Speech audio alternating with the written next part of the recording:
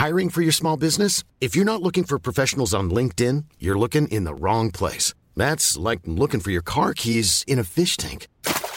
LinkedIn helps you hire professionals you can't find anywhere else, even those who aren't actively searching for a new job but might be open to the perfect role. In a given month, over 70% of LinkedIn users don't even visit other leading job sites. So start looking in the right place. With LinkedIn, you can hire professionals like a professional. Post your free job on linkedin.com/people today. Hold up. What was that? Boring. No flavor. That was as bad as those leftovers you ate all week. Keke Palmer here, and it's time to say hello to something fresh and guilt-free. Hello Fresh. Jazz up dinner with pecan-crusted chicken or garlic butter shrimp scampi. Now that's music to my mouth. Hello Fresh. Let's get this dinner party started. Discover all the delicious possibilities at hellofresh.com. Quality sleep is essential. That's why the Sleep Number Smart Bed is designed for your ever-evolving sleep needs. Need a bed that's firmer or softer on either side? Helps you sleep at a comfortable temperature? Sleep Number Smart Beds let you individualize your comfort, so you sleep better together. J.D. Power ranks Sleep Number number 1 in customer satisfaction with mattresses purchased in-store. And now, save 50% on the Sleep Number Limited Edition Smart Bed for a limited time. For J.D. Power 2023 award information, visit jdpower.com/awards. Only at a Sleep Number store or sleepnumber.com.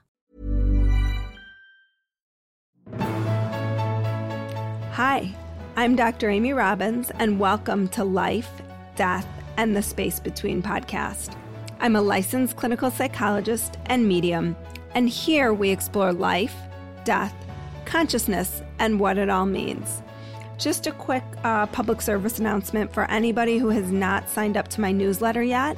If you want to head over to dramyrobbins.com, you can sign up for my newsletter. I'm just starting to introduce some new pieces to the newsletter that I think are really interesting that you can only get if you subscribe. So head on over there. And today, I'm welcoming Andrew Seaton to the show. So after formal and informal investigations into so many different ideas, experiences, and organizations, Andrew Seaton came to see that in our world, we are generally making some deeply flawed assumptions about life, knowledge, and human nature. And it is those conditioned assumptions that take away our peace. Andrew resigned from a 2-year stint as an education academic in order to focus on unlearning education and other conditioning and on awakening the fuller functioning that he had come to see so clearly as possible and desirable. Ultimately, this led Andrew to write his recently released book, Spiritual Awakening Made Simple, which he is here to talk to us about today. Welcome, Andrew. Thanks, Amy. Thanks for the opportunity to talk to you.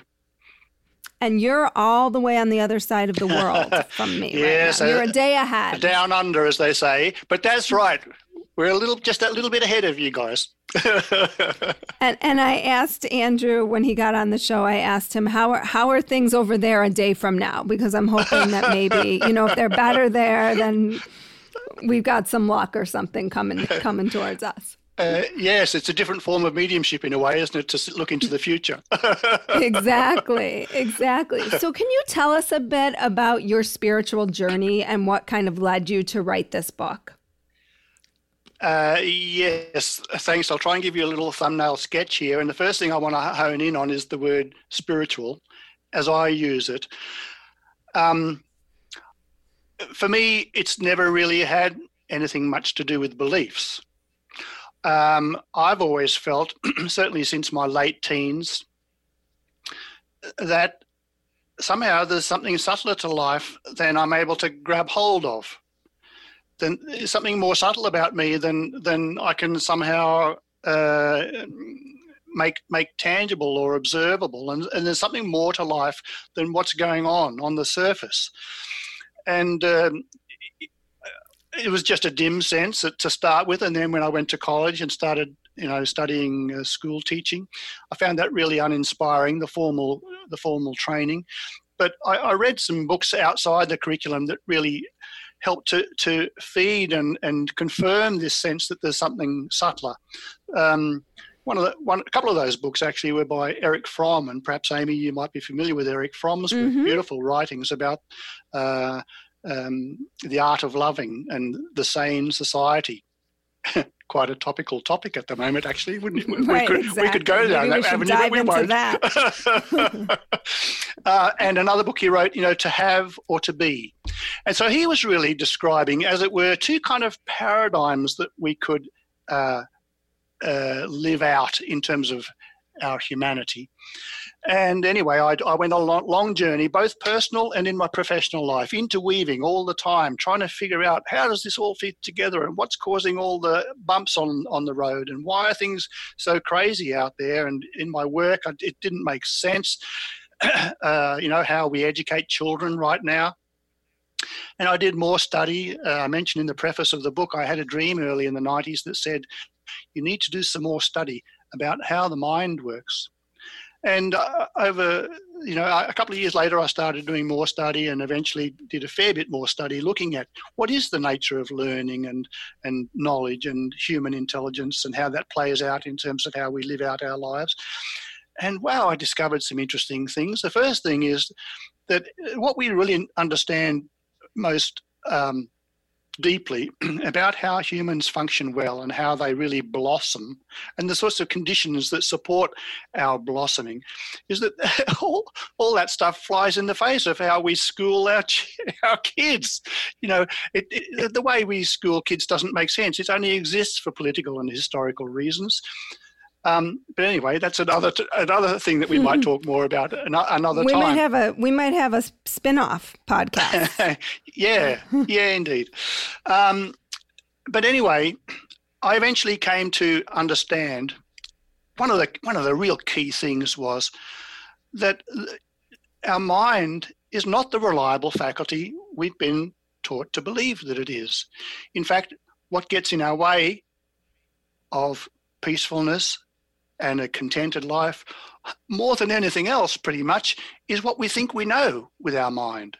What happens is that since our very earliest childhood, we take on a whole lot of conditioning, a whole lot of kind of programming, or just automatic ways of functioning, thoughts, emotions, goals, feelings and dynamics of relationships, all sorts of stuff that we begin learning in the family, of course, and then we take on a whole lot more quite strong conditioning in our schooling system, especially conditioning about kind of self-image, the thoughts and ideas and concepts and judgments that we come to take on board about, what kind of person we are.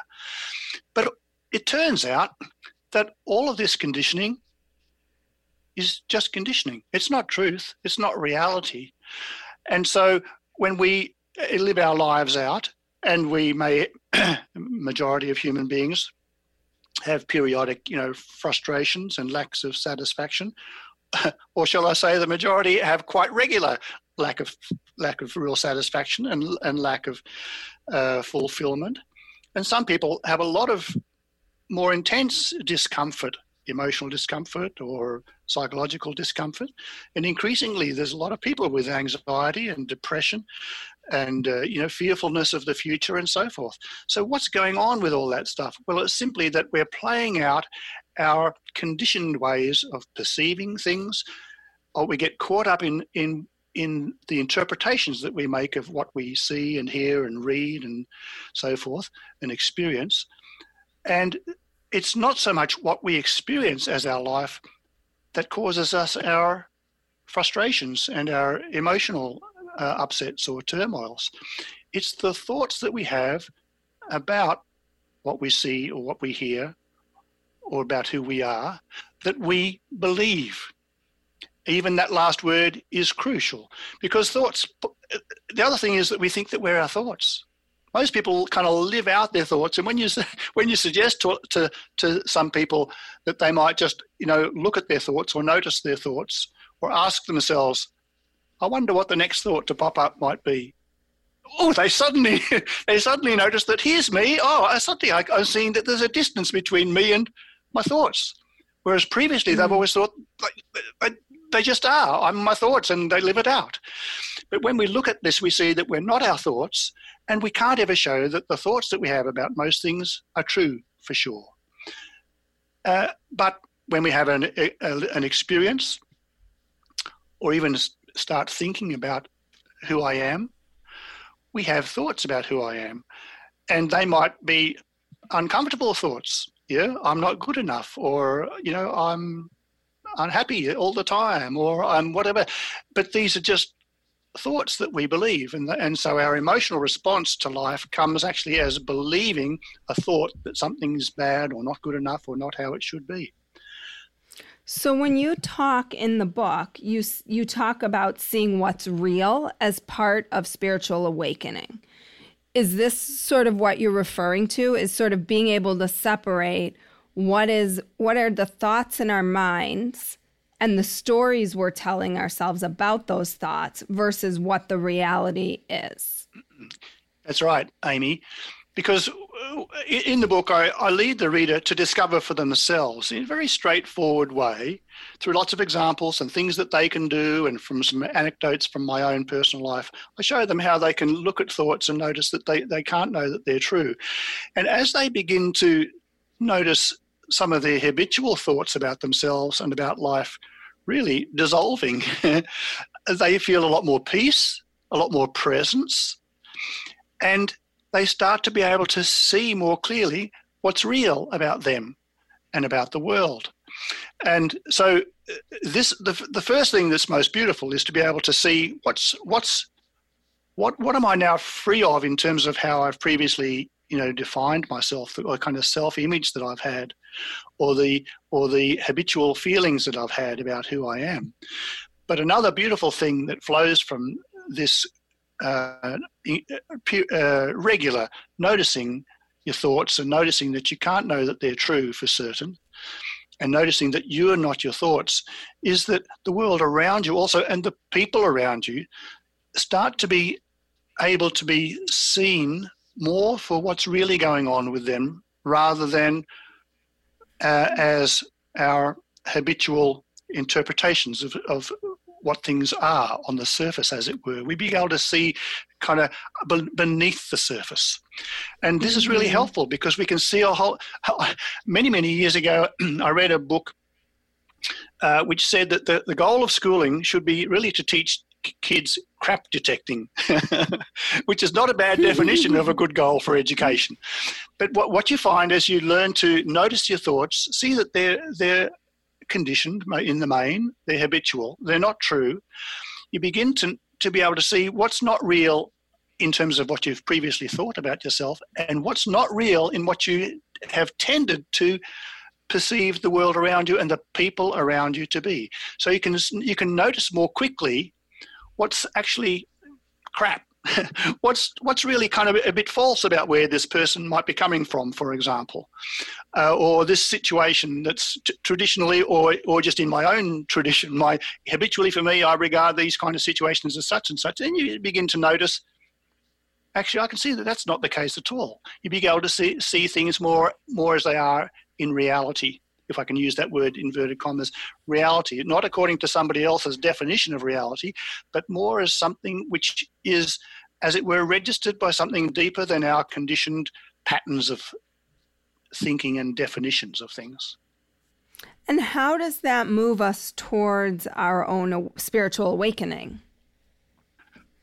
Well, I mentioned, that what troubles us usually is not what we're experiencing, but the thought that we have about what we're experiencing.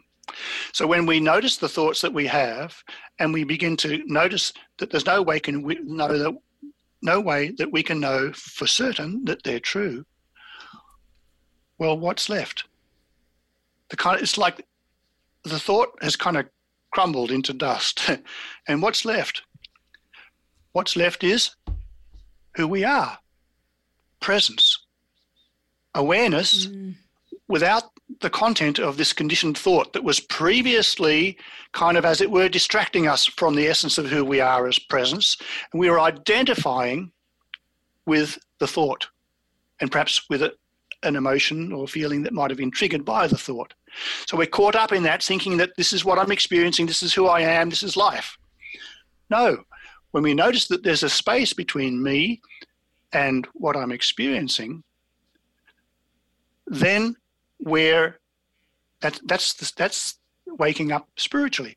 Because this word spiritually I'm using only to refer to who I am in my essence, who I am as the formless awareness that's in the background of the thoughts that pop up. Previously identified so much with the thoughts that I didn't notice that actually I'm that peace-filled observing awareness. Many of us have those stubborn pounds that seem impossible to lose, no matter how good we eat or how hard we work out. My solution is PlushCare.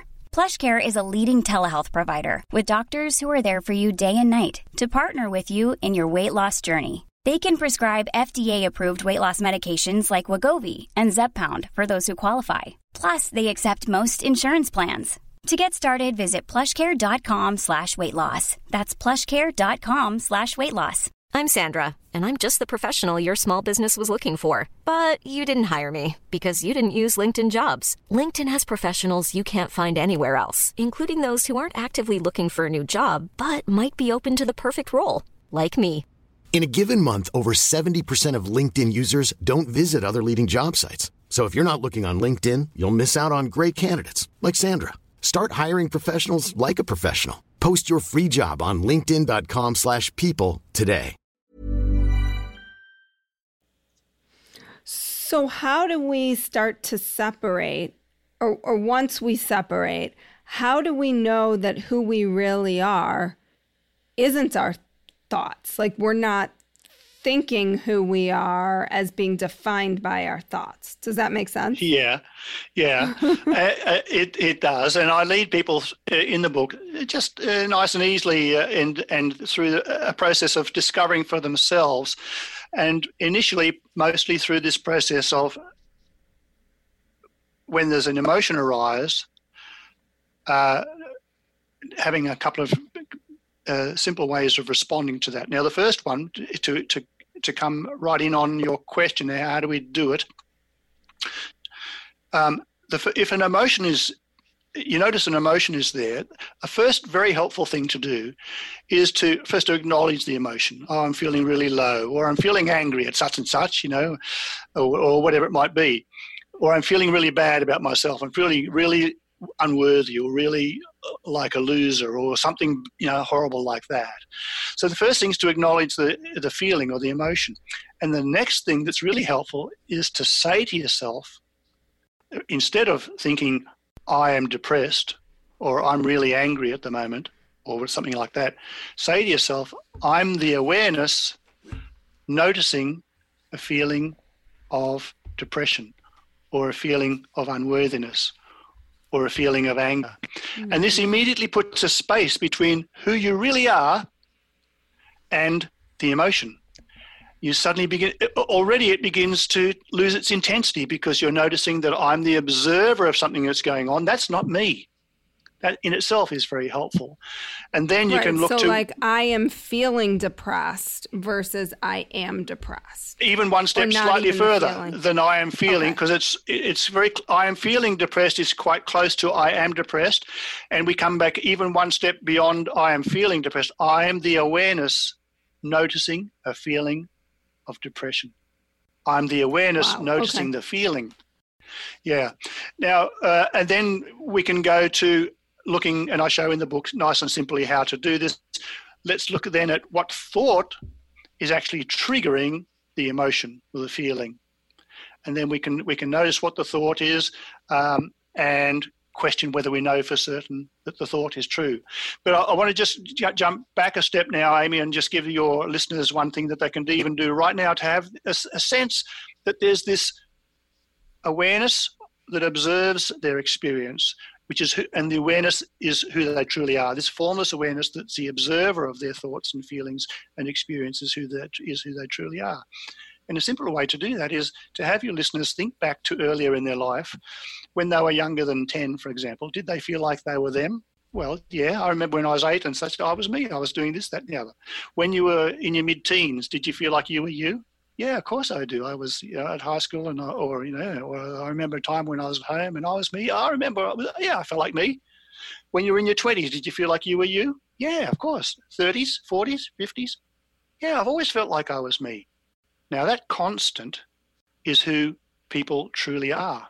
This awareness that's mostly been in the background, observing their life experience, observing the situations that they were in, observing the thoughts that were common or at that time, observing the roles that they might have had in life, all these sorts of things. Because if people look back, they can see that their bodies changed over all those years.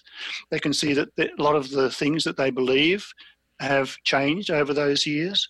They can see that a lot of the things that gave them pleasure, their hobbies or their interests, a lot of those have changed. They can see that their roles have changed. I used to be a student, then I was a nurse, and then I changed my career and became something or other, a counsellor, for just as examples. And people can see that, okay, well, I can't be the things that I believe because they've changed, and I can't be my body because it's quite different now than it used to be, and several times. I can't be a doctor.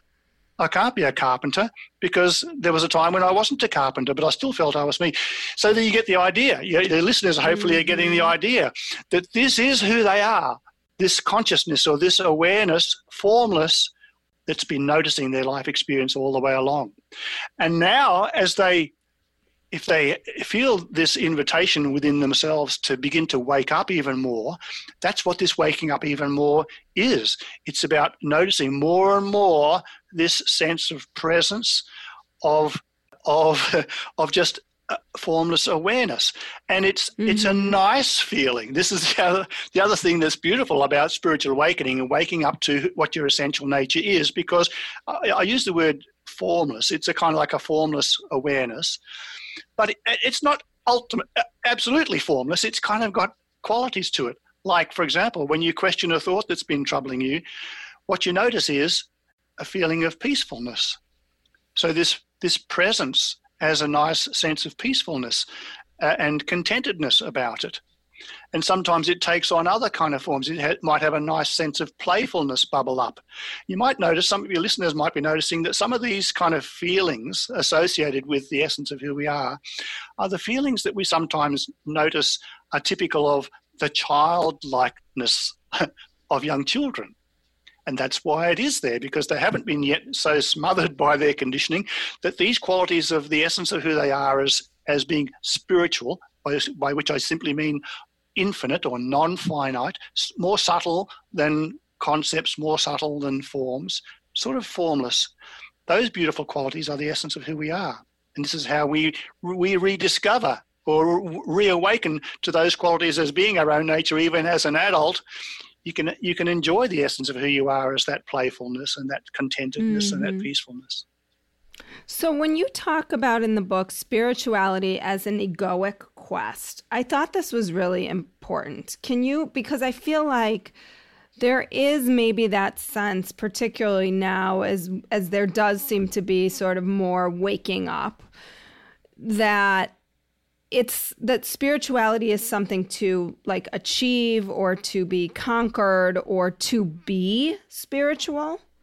Oh, I was just initially slightly puzzled by your question about spirituality as an egoic quest, because it's not quite a phrase, but now I know what you're talking about that I say in the book. Yes, most people who are interested in spirituality of the non-religious kind in our culture, nevertheless are caught up in some misconceptions about it, many people, partly resulting from the limitations of concepts and language. But we tend to think that spirituality is something that I need to cultivate. We talk about, spiritual development more often than spiritual awakening. And the ego can, many people aspiring to enlightenment or a spiritual unfolding or spiritual awakening are very attached to the outcome of being an enlightened person.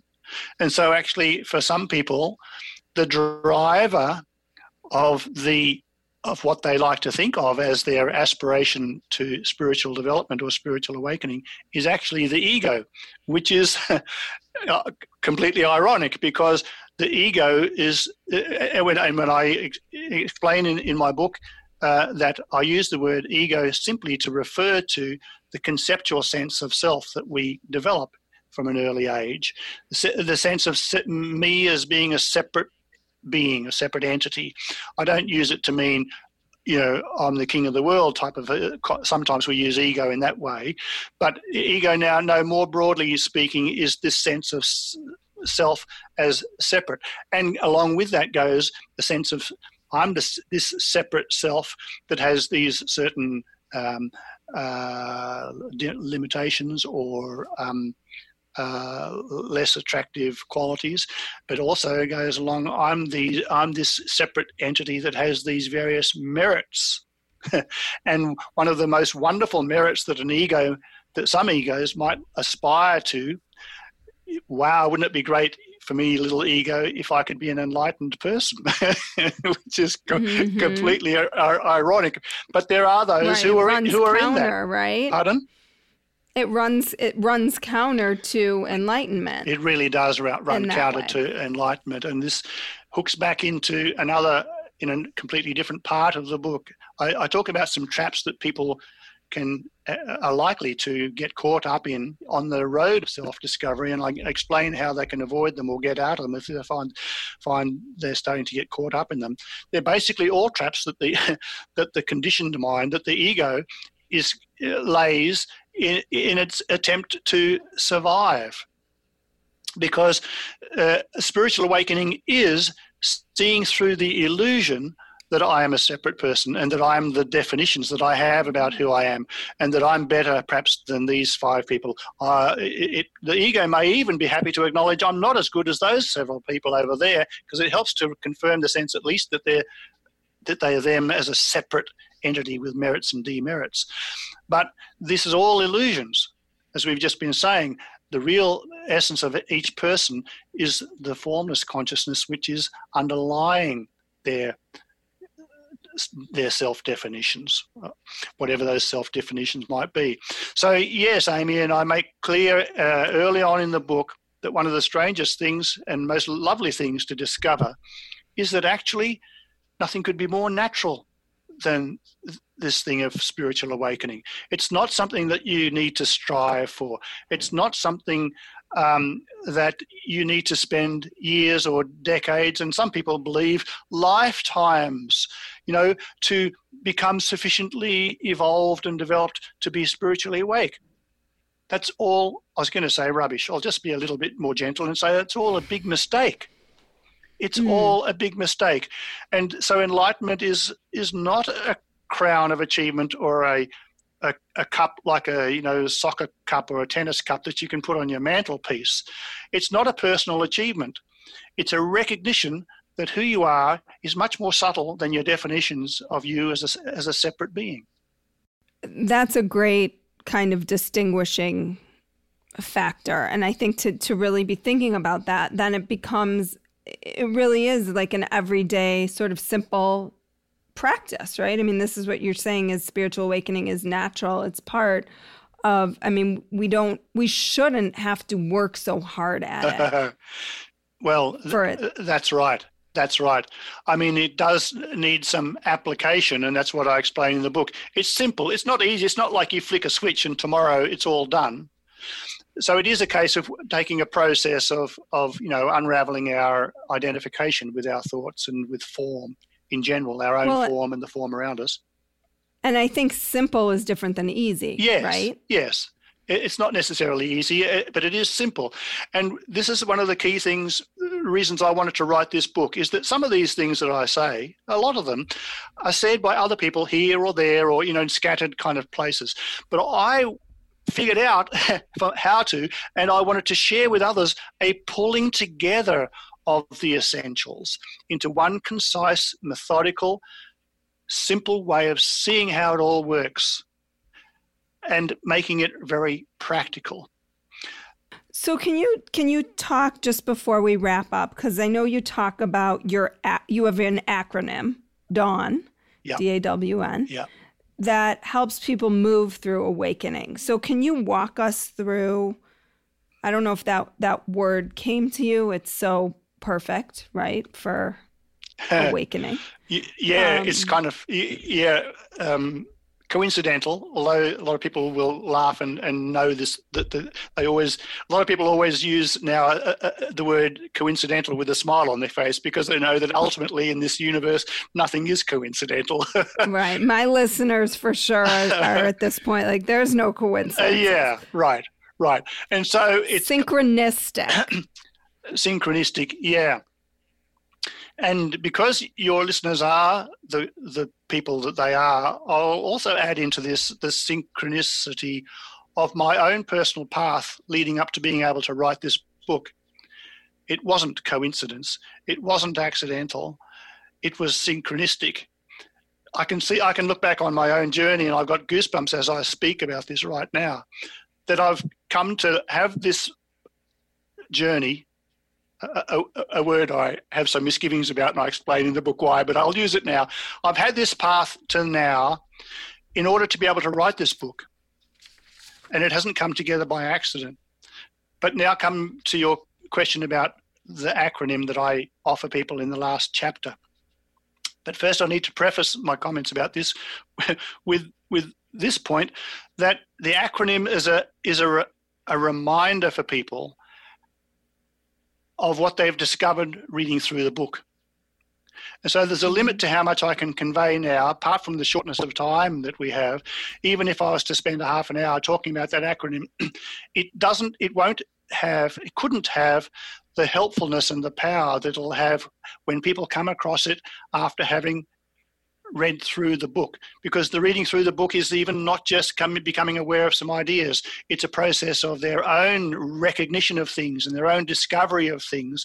And so at the end of the book, I offer this acronym to help people to bring this all together in any moment that they want to throughout each day, how to pull these discoveries that they've made together so that within seconds they can come back to really being present and being the awareness self, who they truly are.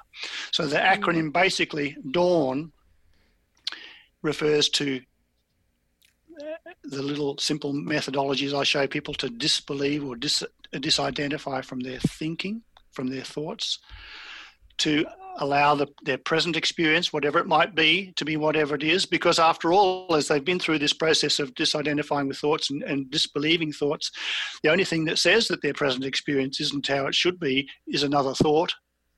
So while they may wish to do something in response to their present experience, the thought that their present experience is bad or not good enough, and the emotions that often triggers, that's not the case at all. They can't know that their present experience isn't as it should be. And so suddenly a relief and relaxing happens. And then the W is to withdraw their attention from their thoughts, from their mind, and to feel the energy in and around their body. And I show them earlier in the book about how they can do this. This is kind of like the very subtle energy that's kind of like the interface between me and the universality that is the essence of who I am. Between me and consciousness, there's something which is actually palpable. It's subtle and it's very beautiful, and it's this energy that we can feel in and around our body. And it helps to bring us and to keep us in being present, out of withdrawn from identifying with the mind. So there's D, A, W, withdraw from the mind, and N is about noticing just what's real, being present here and now, not caught up in thoughts, just being really connected with the essence of who I am, present. I can see things as they are, also seeing that I'm the formless awareness, noticing these things, whether they're sounds that are popping up around them spontaneously, or somebody speaking, or whatever that it might be in their visual sight, or whatever they're kind of experiencing in that moment. They can see it with the previous biases and perceptual filters and prejudices and agendas no longer in play. They've been kind of put aside as we've disidentified from the mind with our thoughts. And so we are able to see things and notice things more freshly as they are right here and now. And that brings a nice, delicate feeling of appreciation to our present experience. So that's dawn in a nutshell. But I really, again, want to emphasize to your listeners, that little acronym will have a great deal more effectiveness for you when you've read through the book and you've been through the things that it's kind of reminding you of. And if people want to know more about where they could find your work, find you, other than Down Under, let them know where that is. Yeah, thanks. It is a long way to come down under. So first thing, the book is available on Amazon and most online bookstores as a paperback and as an ebook, and in many physical bookstores it'll be there too. But in terms of connecting in other ways with me, I've got a website, awakeningmadesimple.org. Doesn't use the words spiritual to make it shorter. awakeningmadesimple.org. People could read the preface and introduction to the book there, but they can also read about one-on-one counselling and mentoring for spiritual awakening sessions that I offer people with online conferencing.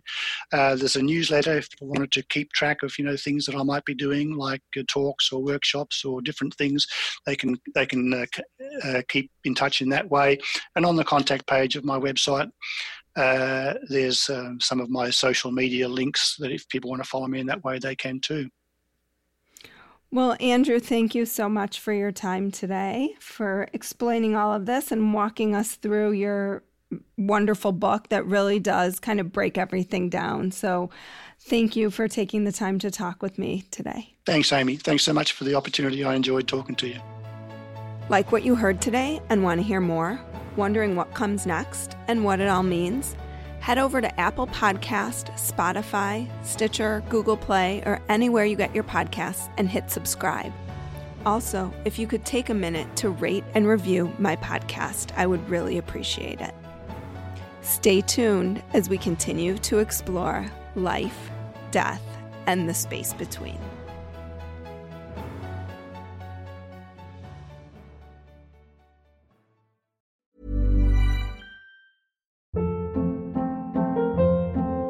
Hold up. What was that? Boring. No flavor. That was as bad as those leftovers you ate all week. Keke Palmer here, and it's time to say hello to something fresh and guilt-free. Hello Fresh. Jazz up dinner with pecan-crusted chicken or garlic butter shrimp scampi. Now that's music to my mouth. Hello Fresh. Let's get this dinner party started. Discover all the delicious possibilities at HelloFresh.com.